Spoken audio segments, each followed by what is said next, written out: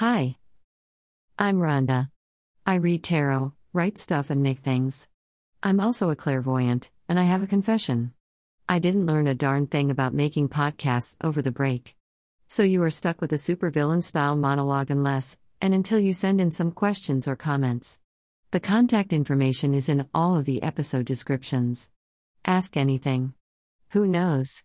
You might get a zombie cat tarot reading in an upcoming episode. What is zombie cat tarot, you ask? Stay tuned to the Clairvoyant Confessional podcast to hear more.